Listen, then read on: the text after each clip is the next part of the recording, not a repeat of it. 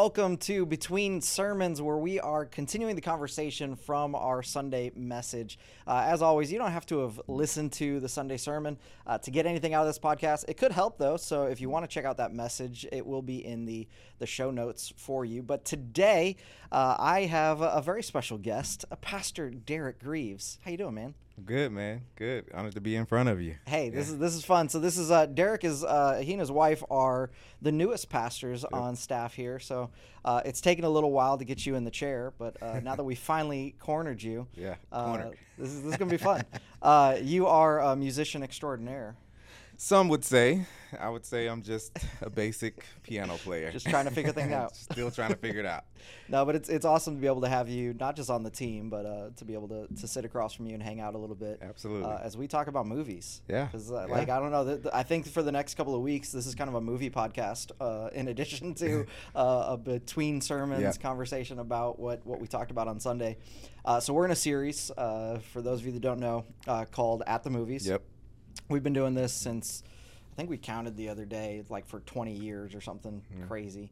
We've been doing it for a long time. We take some I don't know, popular movies, and we don't try and preach the movie. We try and preach a biblical principle, and it's what Jesus would do, right? Jesus, Absolutely. When he wanted to get a really deep spiritual truth across to his audience, 9 times out of 10, he would tell a story. Right. And it was the story would kind of get people to kind of lean in and attach to it, and then he would drop these like spiritual nuggets on them that sometimes they walked away still scratching their heads. But it was a great effective way of bringing the gospel. And so we do that, and we let Hollywood be the storytellers. And sometimes they do an amazing job. Sometimes they do a horrible job.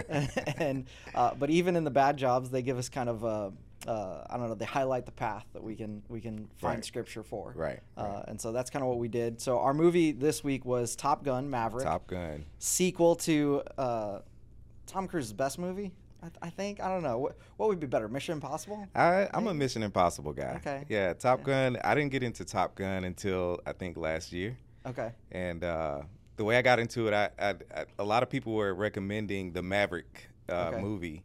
And I never saw the first one because I wasn't really into Top Gun. And the way it was introduced to me was by a bunch of women. So it was, you got to see this movie. You got to see this movie. That might not be the best selling point for an action flick. Right. So I'm an action guy. So if I have a bunch of women saying, you need to watch Top Gun, I'm like, yeah, I probably don't want to see that. So it took me maybe, I think it was maybe 4 months to actually pick it up and watch it. And I went, oh, man, it's an excellent movie. Yeah. So I'm a believer, So Mission Impossible, Tom Cruise for me is that's peak. Yeah, that's peak. Okay. That's peak. Absolutely. There's a new one coming out soon too, right? A new Mission Impossible. Yeah. Excited about that one. Okay. So is that your genre then? Action movies? If it's just Derek and it's movie night and Katie lets you pick, what are you picking? I'm picking action all day. Yeah. Cars blowing up, people flying, people fighting, people. I hate to say it, but we don't like to celebrate death, but if it's pretty violent, I'm with it. Okay. Yeah, I'm right there with you. Yep. My go-to is always going to be action. My wife is always these telenovelas and rom-coms and all that. Yeah, but I run away from that. If I'm holding the controller, we're going to action of some kind. Yeah. So are you big into movies? Is that something you do on a regular basis? I would consider myself a movie buff-ish because I mean, it's so many different genres that I don't watch that I can, you can say that I'm not a movie buff, but when it comes to action, like I can go as far as you want to go. Okay. Yeah. Yeah, because last week we had my parents on the show, and the only thing they do for their day off, for as long as I can remember, was go to the movies. Yeah. Like, they have seen some of the worst movies ever just because it was the only thing at the theater at the time that they hadn't seen. Like, can you even imagine that? Like, I've never looked at the listing of movies at the theater and gone, oh man, I've seen all of these. Right. Like, that's just never happened to me. Yeah. That has absolutely happened to them. Like, they're like, well, we can't go to the movies this week because we've seen everything. Right. It reminds me of a time when I was young and we used to do this thing, and I hope not to be judged by this, but we would watch one movie, and if once that movie was over, we would just hop to another movie theater. Yeah. So I remember going through that, and I remember one time we almost made it to all the movies. which was pretty. That's a long day. That's pretty criminal, but you know. Well, absolutely. Yeah. No, this is our pre-save days. Pre-save days. So the sad thing is, I can't even claim that's pre-save days because I absolutely did that with my wife. Yeah, it's a great time. And so yeah, we were newlyweds. We definitely did the theater hopping. It was like, man, you're charging $20 for a thing of popcorn. I'm watching 2 movies today. The thrill. Right? Just walking from one to the next. We'd look at the movie times and be like, hey, this one's 2 hours. It starts at 11. Yep. There's this movie at 1. We can totally do it. Yep. Yeah. Okay. Are you a sneak snacks into the movie theater guy? Not really. I love going to the counter and ordering the popcorn. Movie theater popcorn is probably the best popcorn you can get. Okay. I agree. So popcorn, I definitely go to the counter, but the candy, I may still kind of linger in the sneak into the theater situation, because I mean, you pay $5 for a box of candy and you can go to the dollar store and same exact box. Same exact box. So it just doesn't make sense. We're being robbed at the movie theater. So if I had to give a confessional, I've kind of gotten away from the movie theater experience. One, because the movies, you walk away from the movies spending about $1,000. It right? feels like it. Yeah, it feels like $1,000. And then take out a mortgage before you go. Miss a car note. Those sorts of things. But I'm really into making my home like a theater experience, so that I can pause the movie, get a snack, even dinner. Yeah. So movie theaters for me are kind of declining out of my culture. Yeah, so No, I get that. That. So you talked about dinner in the movie. So confession time. Okay. Confession. While living in Mexico, my wife and I smuggled a large Domino's pizza into a movie. Okay. I'm still not entirely sure how we got away with that. Okay. I think we had stuffed the pizza box in my shirt. Wow. And then I kind of like hugged her, like we were super romantic as we walked through, so that nobody would see it. But yes, we absolutely brought an entire pizza into a movie in Mexico. I think I can outdo you on that one. I was younger, and I went to the movies with my auntie one time, and my auntie was known for making us the best mayonnaise sandwiches, bologna, mayonnaise, cheese. Great.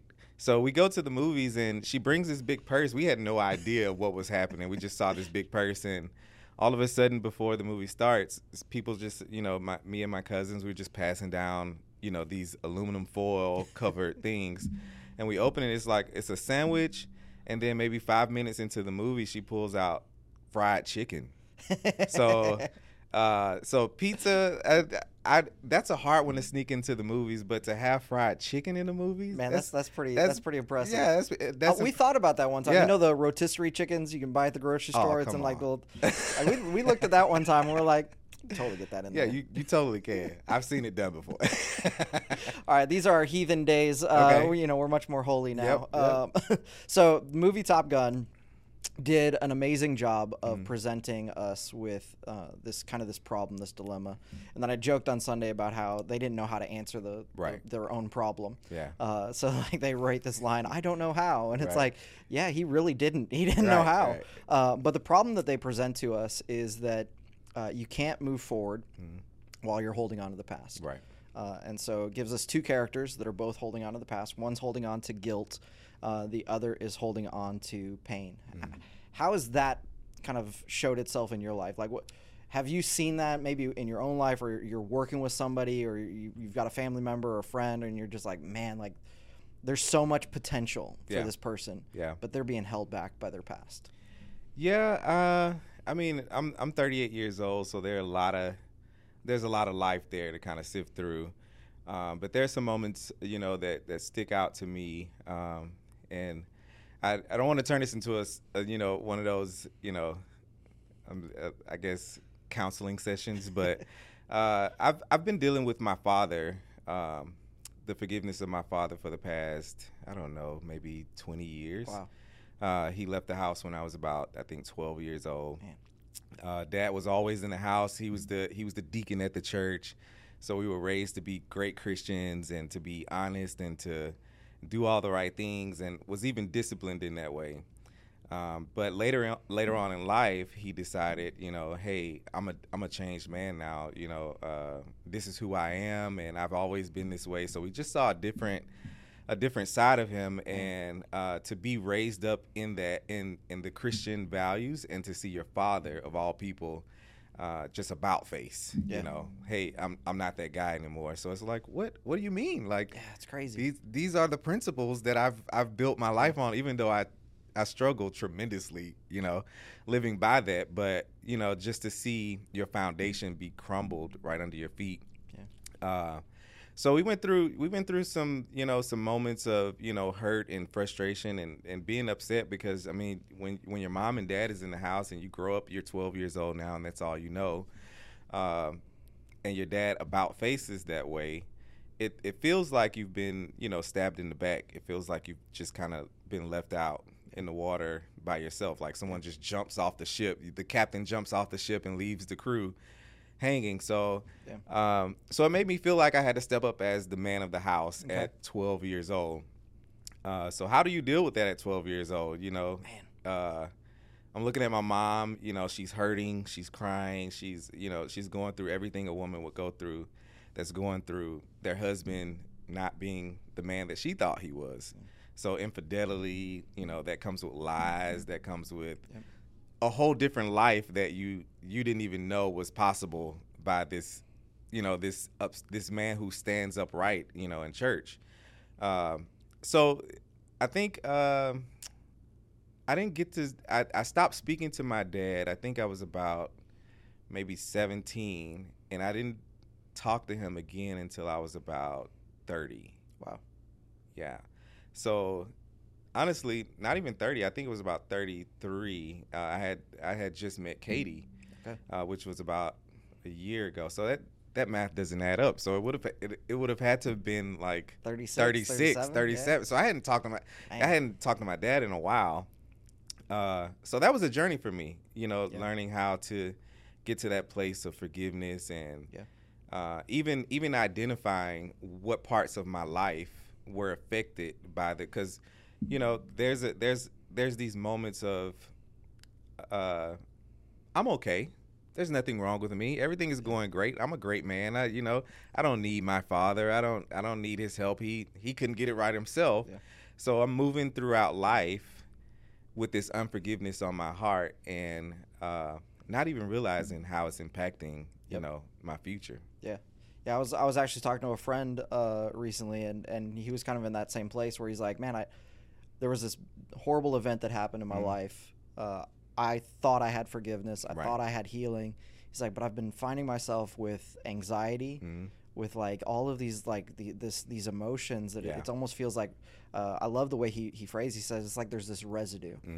Like it's like I let go of that thing, but it's sticking to me. Yeah. And so I'm curious, like, I mean, that, almost 20 years. Yeah. So 2 questions I've got for you, and you can pick which one you answer first, but how do you walk through forgiveness in that case? Right. And 2, I'm really curious because so many people I talk to, when it's a Christian that hurt them, especially in your case, it's your father who deacon at the church, all of that. When he walks away, so many Christians will look at that and say, I'm out. Yeah. Like the whole church thing clearly doesn't work because this guy was dedicated to it. He's a big phony. So if it didn't work for him, why am I going to bother? And so for a lot of people in that pain, especially from a Christian or a so-called Christian, they abandon the faith. Yeah. So how did you keep your faith? And then 20 years later, how do you walk in forgiveness? Yeah. Well, the how do you keep your faith question, this is an interesting one because I've grown up in church my entire life from the moment I was born. My mom tells a story about when she was pregnant with me, she would walk in churches and she would just feel Derek in her belly just jumping up and down because apparently music was just ingrained in. It's been my thing. So the foundation of my faith was always important. And even when I didn't notice that it was important, my mom and my dad at that time, they were very serious about making sure my foundation was solid in Christ. So who God is, growing in are living in the fear of the Lord, knowing that God is beyond my mother and father. They would always make God bigger, even bigger than themselves. So there was always a higher authority in my life, and that was always God. So, reading the Christian stories and knowing that, God could destroy a whole city with fire and brimstone, and he can flood the whole earth. And you had the fear of God in your life. I had the fear of God in my life. So, I mean, with that being my foundation, that's really how I stayed in the faith. And there was even a period in my life when I got older, even my foundation was shaken. And what I mean by that is, God, I've been told about you my whole life, but I don't think I've had a genuine experience with you. I don't think I know you for myself. Yeah. And when the Bible says knock and the door will be open to you, I knocked at that door and God flung it open. Like, that's awesome. I hear a lot of testimonies about people who have these experiences with God, and it's like split-second experiences. And when I hear those stories, I can identify with that. Yeah. That's honestly how I came into relationship with God, just by asking him, who are you? And who is this guy that people have told me about my whole life? And so my foundation has always been solid. I've always chased after God, even when it was tough. There are questions in the faith that you sometimes come up on, and it's like, okay, God, that doesn't make sense. You got to help me with this. And so just leaning on him and building that relationship with him and allowing him to kind of pour into me and show me himself, who he is, you'll find that, God will reveal some things to you that, you just don't hear on a regular basis. No, I love that, because I think for a lot of people, the danger that we get in is when we look at a person as our avenue to God. Yeah. And so when it's the pastor is the representative of God, so I'm getting to God through the pastor. Well, when the pastor messes up, then it's like, I don't have the connection. That's, for me, it's like the way to hold on to your faith, even when Christians mess up, is to understand, okay, Christians aren't perfect. Like that. We never claim to be. Like, the whole premise of Christianity is that we're not perfect. We are in need of a savior, and a lot of times we demonstrate to the world how much we are in need of a savior. Absolutely. But when our focal point and when our connection to God is to God, and not through anybody, but just straight through the Holy Spirit to God, then, when a Christian fails, even if it's a parent, even if it's a family member, even if it's our pastor, even if it's somebody that should have had authority over us, we can hold on to our faith because we recognize my relationship was with God, not with this person. And this person is just a flawed representative of a perfect God. So I'm gonna hold on to the perfect God and let the flawed individual be flawed. Yeah. One of the things my mom would always tell us, that my mom was really good at always speaking scripture. It wasn't until I got old that I realized that these words are now hidden in my heart. So when things come up in life, I can hear the scripture that my mom implanted in our hearts. So one thing she would say is, you just don't put your trust in man. Man will always fail you. It doesn't matter how much hope or love or faith you have in another person. They will always fail you. So walking in that knowledge, knowing that I just have to walk with grace. I have to walk with grace for everyone around me. So to answer the second question you had about, how did I get to forgiveness? It was all built on that foundation of, love one another, forgive as God has forgiven you. And so it's easier said than done. Because as I told you before, it took me about 20 years to even pick up the phone and say, hey, Dad, and even then it was just like, I don't really care what you got going on. I know I need to forgive you, so let me just pick up the phone and say. This is right before you're getting married, so you kind of felt that, like, I should at least let him know. Right. I should let him know that I'm moving on to the next part of life.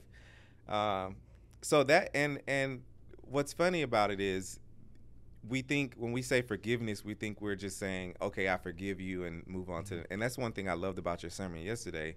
It was, how do I forgive with boundaries? And that's always been the struggle for me, because I'm reading the word and I'm looking at the walk of Christ. I'm looking at the way Jesus moves, and Jesus is like, he comes into Jerusalem and people are excited. Like, oh man, Jesus, he's come to save us and save us from this authority. And shortly thereafter, these are the same people going, crucify him, crucify him. But the part that I still deal with this scripture, when he was on his way to Calvary, the same people that were saying Hosanna said, crucify him. So Jesus is watching these same people spit on him and throw rocks at him. And this is after he's been beaten. He's already went through, torment, and after he leaves there, he goes out amongst these people. They see him bleeding, they see him hurting, they see him down, and they continue to beat him down. And he looks them in their faces, and he says, "Father, forgive them, for they know not what they do."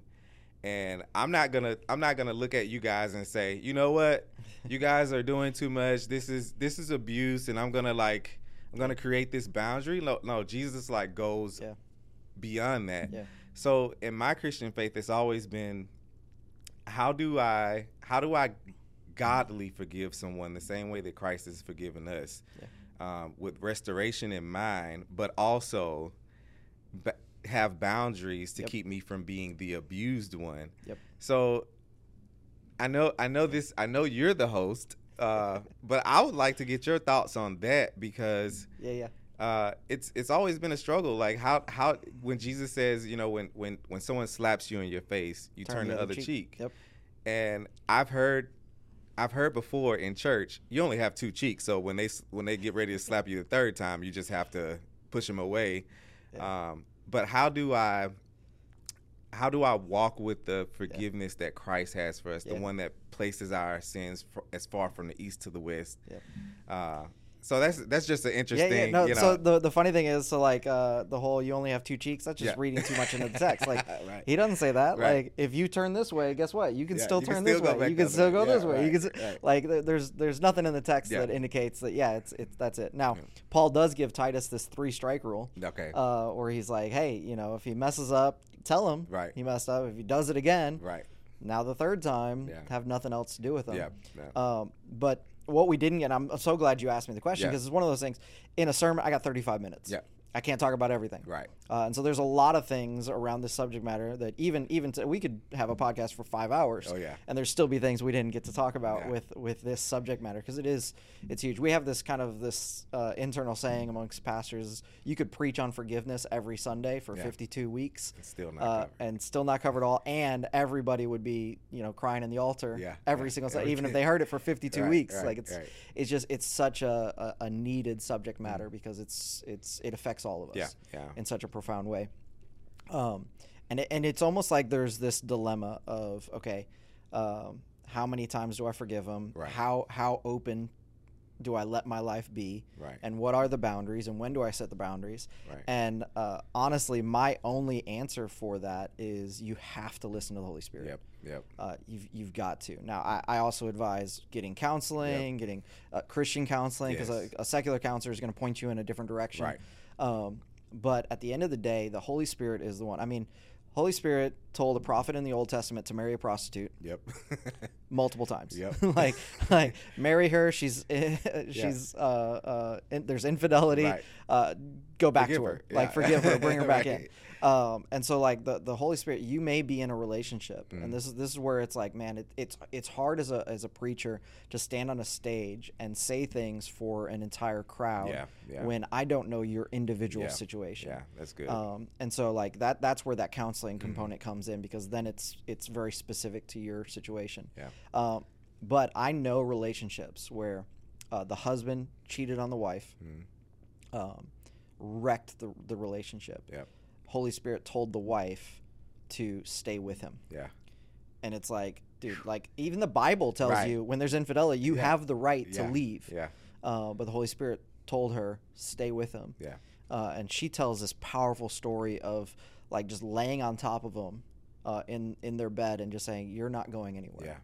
Yeah. And it's just this powerful, he's a broken man, and she's like, you messed up in an incredible, you broke trust. We're going to spend a lifetime rebuilding that trust. but I'm not leaving you. Yeah. Because the Holy Spirit said to stay. That's so good. At the same time, I've got other people that I know, and it's like the Holy Spirit didn't say stay. Right. And the way he was behaving Yeah. and the lack of true repentance, because that's a big thing, man. The repentance versus saying I'm sorry. Yeah. I mean, so often I see people that are sorry because they got caught. Yeah. Yeah. And that's not repentance. That's not And you could be crying, all the tears, Yeah. and feel so horrible about it. But at the end of the day, it's still, you're sorry you got caught. Yeah. You didn't come clean. You Right. didn't. No, you got busted, and you feel bad about it. Yeah. Whereas good. repentance is saying, I recognize what I did was wrong, Mm. and whatever I have to do to not do that thing again, Right. that's what I'm going to do. And I may still mess up, Yeah. but I'm going to do everything in my power. Yeah. Like if it's, pornography, it's like, okay, I'm going to put on blockers on all of my electronics. Right. I'm not going to be in a room alone with these things. Right. If it's infidelity, but you still have, Tinder on your phone. Yeah. Like, yeah. Yeah. like, come on, dude. You're not like, walking away. Yeah, that's not repentance. Yeah. Right? Like if you still keep that account open, Yeah. that's not repentance. And Yeah. so back to that whole, it's got to be Holy Spirit driven. Yeah. Because there are absolutely situations where for person A, Mm. you need to cut that relationship off. You need to leave Yeah. for your health.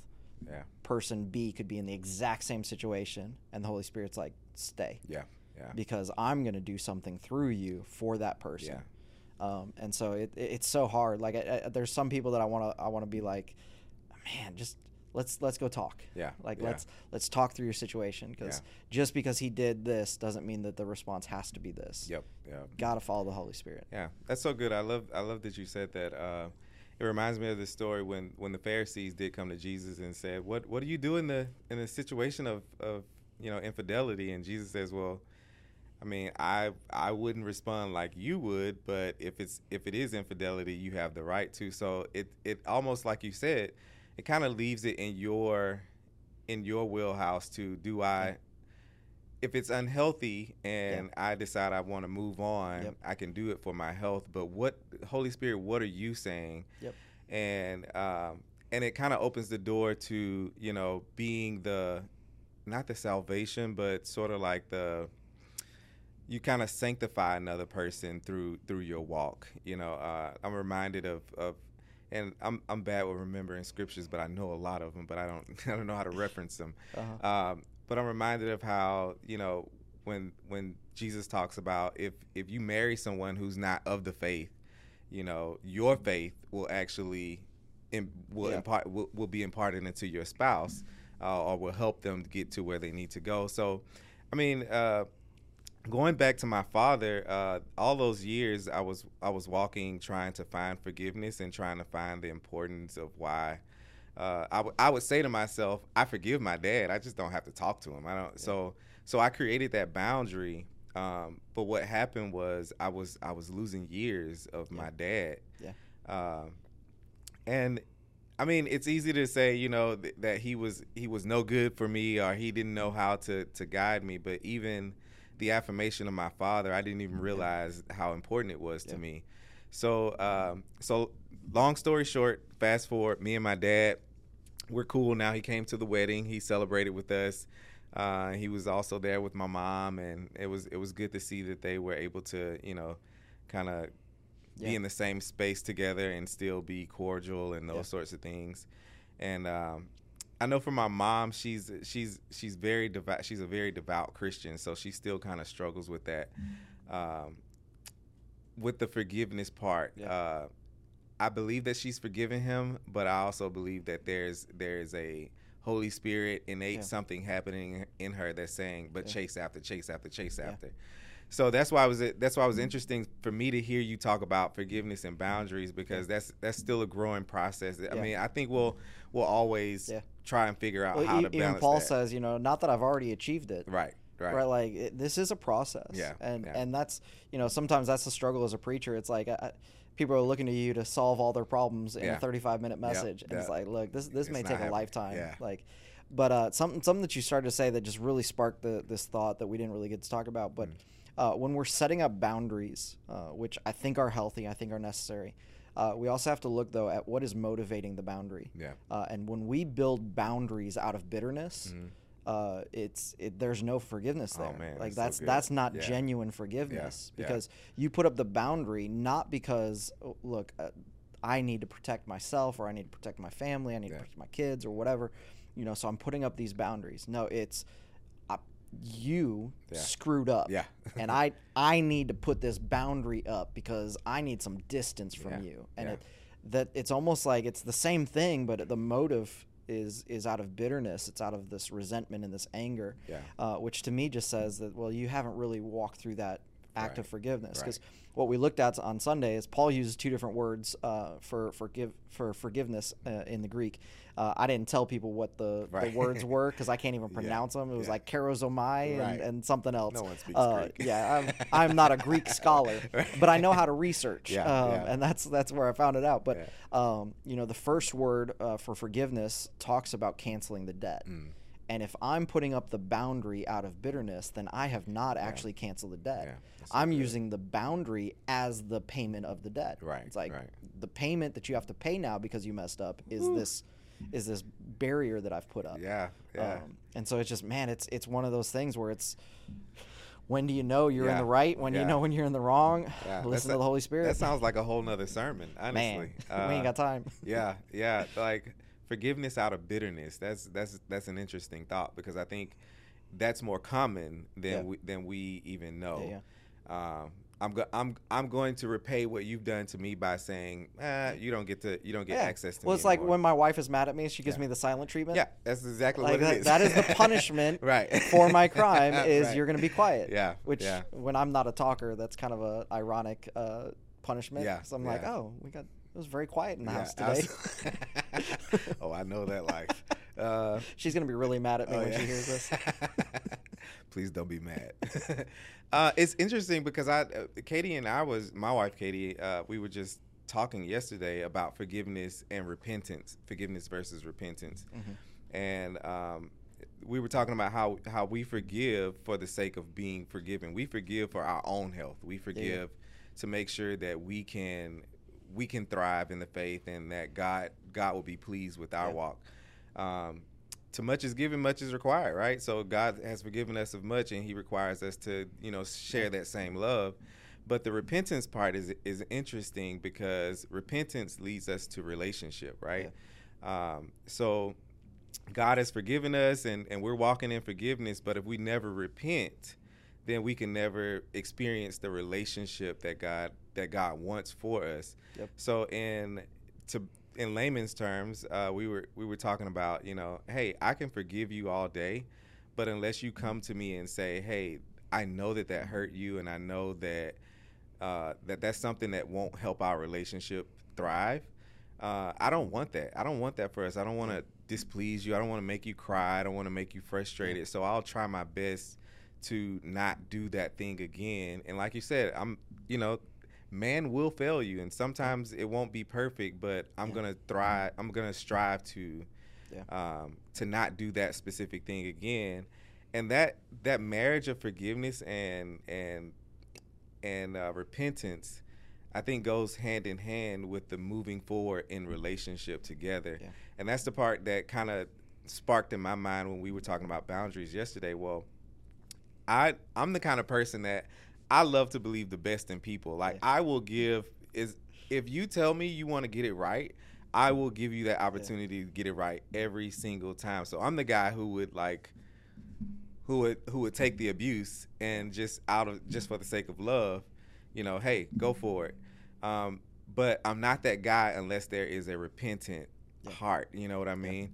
And I think also there's another perspective of forgiveness as well.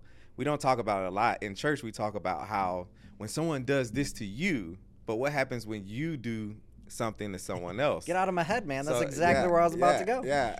So I have a story. When I was a kid, I had a best friend who lived next door to me, and we were best friends. We played every day. Every day we go outside. We were looking for each other. And one day, I think his dad was a golfer, so we picked up his dad golf clubs, and we were just in the yard playing with his clubs.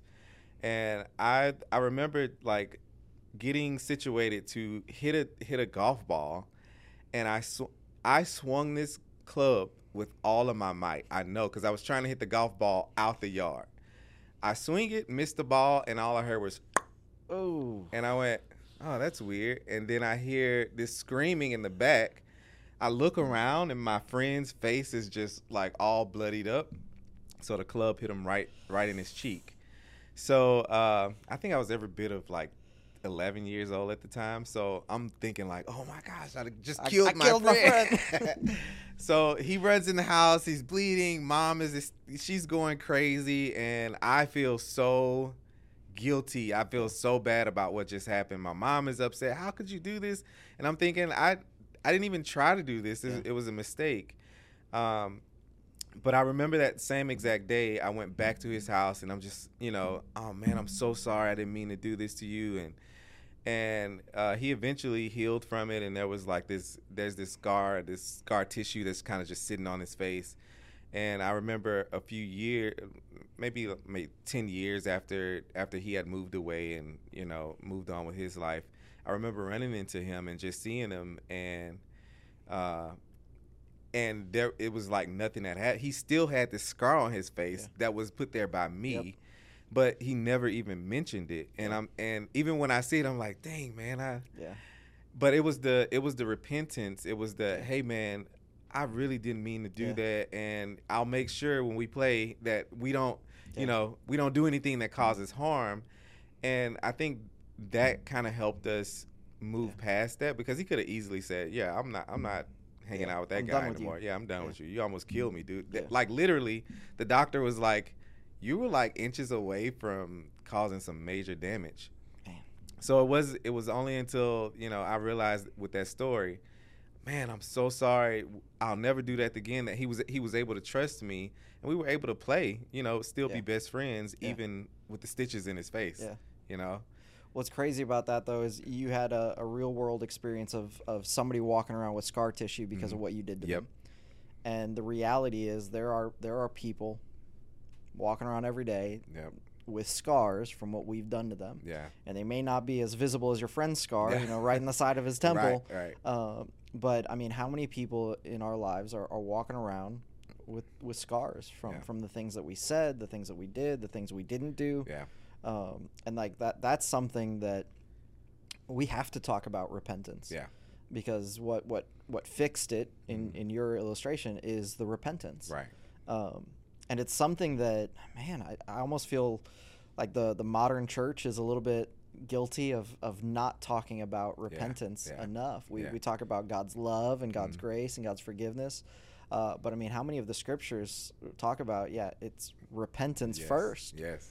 And then we receive the grace. Then we receive the love. But if there's no repentance, like we have this mentality in modern Christianity of like, we're so awesome and we're so great, and we are. Yeah. But we are also at the same time horrible people. Yeah. Like we're broken. We live in a fallen world. Yeah. And if without the grace of God, like who are we? Yeah. And so we have to operate and walk in and live in repentance. Yeah. And that's both to God, and I think that's where it starts. Yeah. Talking with the guy, where does this begin? Because that's the question is, we really address on Sunday, what happens when you've been hurt by somebody, what happens when you feel guilty about what you've done, but how do you mend the relationship with somebody else that you're the guilty party? They have pain because of what you did. Yep. And so it starts, I believe, with repentance, first to God. Yeah. Then, you got to deal with the guilt in your own life. But I think the healthy way of dealing with the guilt in your own life is to actually go to that person for repentance. Understanding that everything that we taught on Sunday about, boundaries and, forgiveness doesn't mean reconciliation. Right. If you go to that person in repentance expecting or demanding that, like, you screwed up, you cheated on your wife, but you're sorry about it, and you're repentant, and now you're expecting them to stay with you, you don't get it may not work that way. Like exactly. You don't have the right to that. Like you gave up the right when you made that mistake. Even calling it a mistake is probably, it's like, oops. No, you had multiple phone calls and like you set up, like there was a plan. Yeah, I heard it when I was a youth pastor. I heard a guy talking about, he had a teenagers in his youth ministry that got pregnant. Yeah. And he asked them, or they had come to him and said they had had sex. They didn't get pregnant. They had had sex. Yeah. And the first question he asked was, because they're like, it was a mistake, and we're so sorry. And he's like, did you use a condom? And the guy's like, yeah, of course. We're gonna use safe sex. And he's like, man, it broke my heart even more. It's like you planned. You planned it. You planned to do this. Like this is not a oops, I slipped. No, it's like you thought this out in advance. Yeah. And so often, I mean, that's our sin. Like. Yeah. We're not just falling into it. We premeditated it. We put the pieces together and we planned it out. And so we have to operate in repentance. Yeah. To go to God and say, I am repenting of this thing. Absolutely. Which isn't just saying I'm sorry. Mm. It's a change of mind. It's a change of direction. It's I was heading in this path towards sin, and I'm doing an about face. I'm turning the other way, and I'm following after righteousness. So if the opposite of sin is righteousness, I was heading towards sin. Now I'm heading towards righteousness. I'm changing the behavior. If that behavior was because I was going to the wrong bars or going to the wrong place or whatever, I'm not going to go to that place anymore. If it was because I was on my computer in a wrong way, I'm not going to touch that computer in that way ever again. Like I'm going to change that behavior.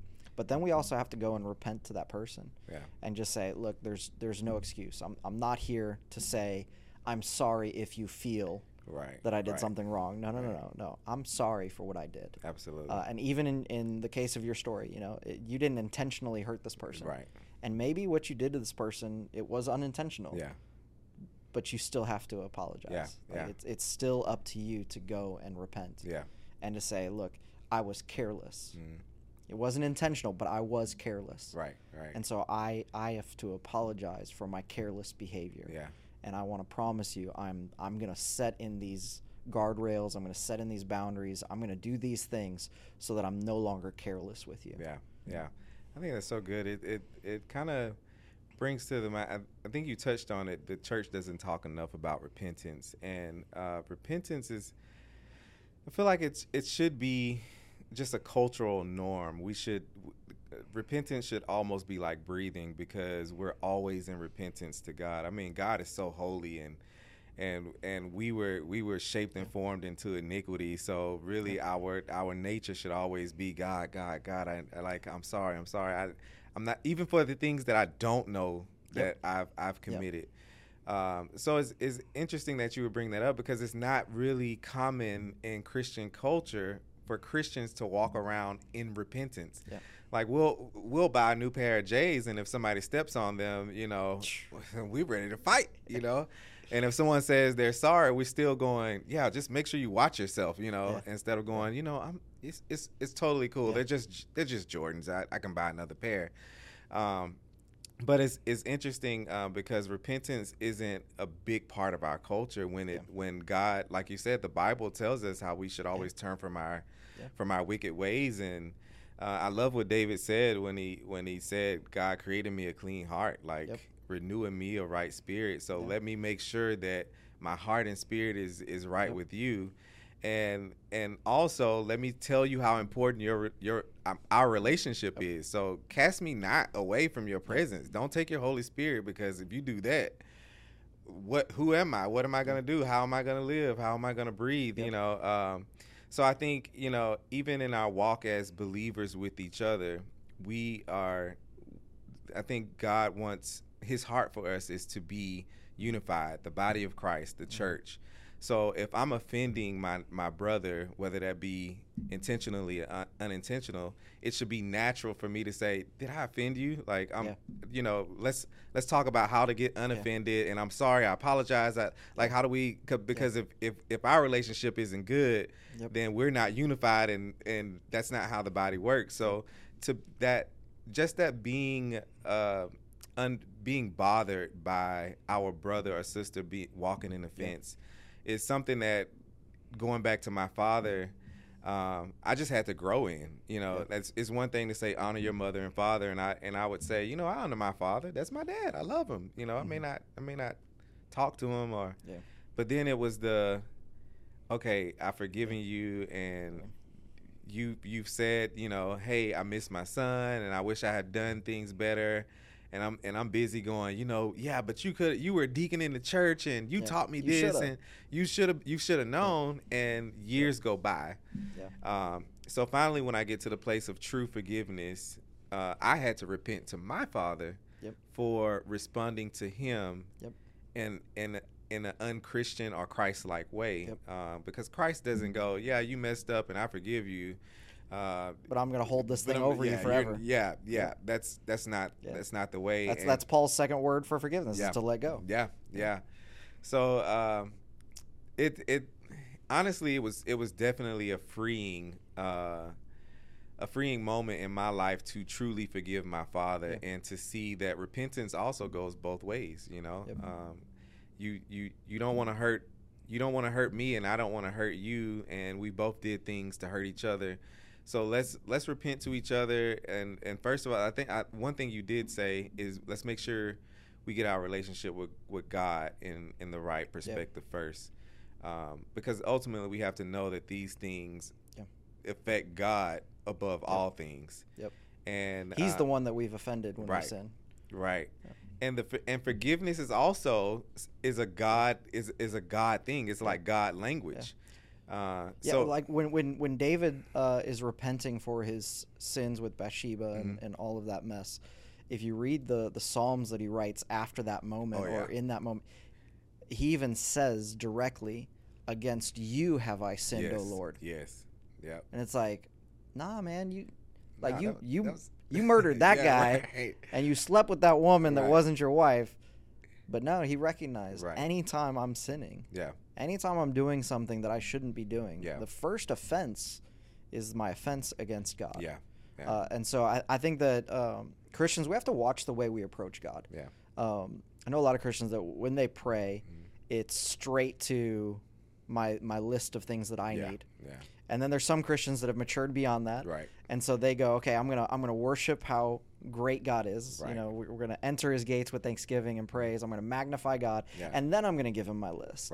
And that's why I love, like we teach on this a lot, the tabernacle prayer, because it's this model of prayer, this pathway that we take, that it starts with magnifying God, but then it goes directly into repentance. Before I'm ever asking God for anything, I need to own up to what I've done. And I'm gonna glorify God. I'm gonna magnify his name. I'm gonna say, God, you're awesome. And in comparison to how awesome you are, I'm sinful. And I've sinned in these areas, and I need your grace, and I need your forgiveness.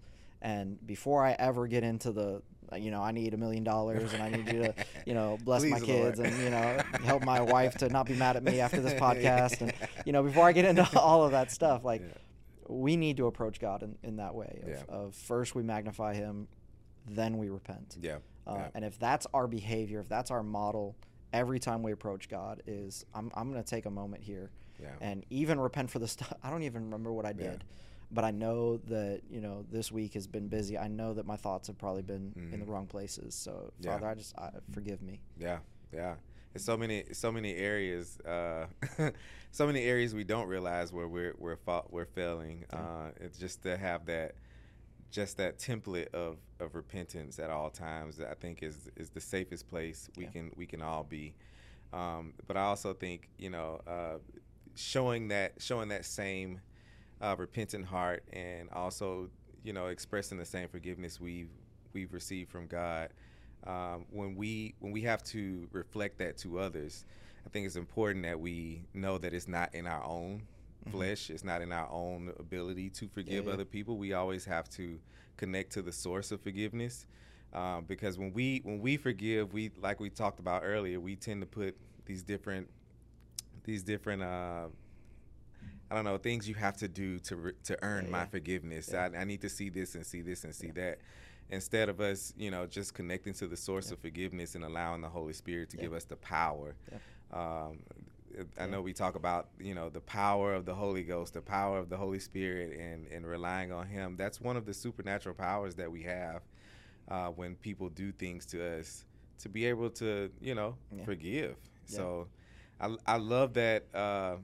I love how Top Gun ended. You said, playing half naked beach football. Football. It was volleyball in the first movie, so they had to change it up a little bit. Right. So it was cool, because for me it was you seeing the relationship happen through it. I don't think repentance quite happened. I think it was sort of like, yeah, you're my guy. We're just gonna let it go. Yeah, we're just gonna let it go.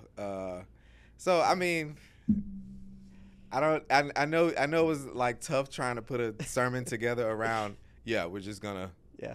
There is a scene that I kind of love. Like after they both crash their planes, like because that's how they do this. Right, like they run up to each other, and Tom Cruise just shoves Rooster to the ground, and it's like, I'm mad at you. Why'd you do that? And Rooster's like, I just did what you told me to do, and he's like, okay.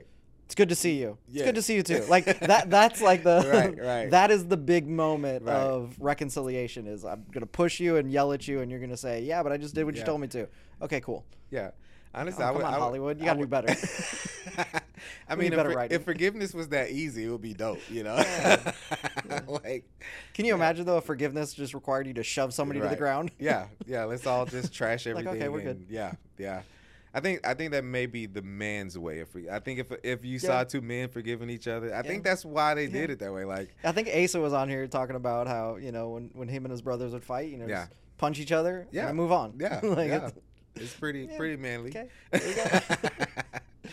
But yeah, the Top Gun was a great movie. I have to say, when I did watch the movie, it kind of did make me excited because one of my secret passions is I was a motorcycle enthusiast. Oh, really? So I didn't know this side of Derek. Yeah, sport. I was in a motorcycle club. I had a whole vest, and you know, I even shattered my ankle popping wheelies, and I was that guy. You a Kawasaki guy, or you a Suzuki? Suzuki. Yeah, Suzuki Gixxer 1000. I started with a 750. That's what shattered my ankle, and. My mom was like, yeah, you'll never get back on another bike. And I was like, oh, yeah. So I got a bigger bike after I shattered my ankle. And the Lord saw fit that bike would get stolen. And I went, okay, Lord, I concur. You got it from here. But just seeing those jets like zoom through those mountains, like the adrenaline for me was like, oh, man. Yeah. So if you see me pulling up on the bike soon, know that it was because you brought Top Gun back. All right. Do I need to apologize to Katie? Do I need to repent to her? Maybe my mom, not your Katie. Mom. Okay. Nice. All right, man. Well, this has been cool. I'm so glad that we finally got a chance to hang out on the podcast. We'll bring you back again another time. Yeah. But, let's do it again. Yeah, man. Thanks a lot. All right, we're gonna see you next week. We're going from Tom Cruise to Tom Hanks because we're looking at A Man Called Otto, which is a movie I never even heard of until our sermon planning started talking about it, and it's actually pretty cool. So, yeah, we'll be back next week. Take it easy.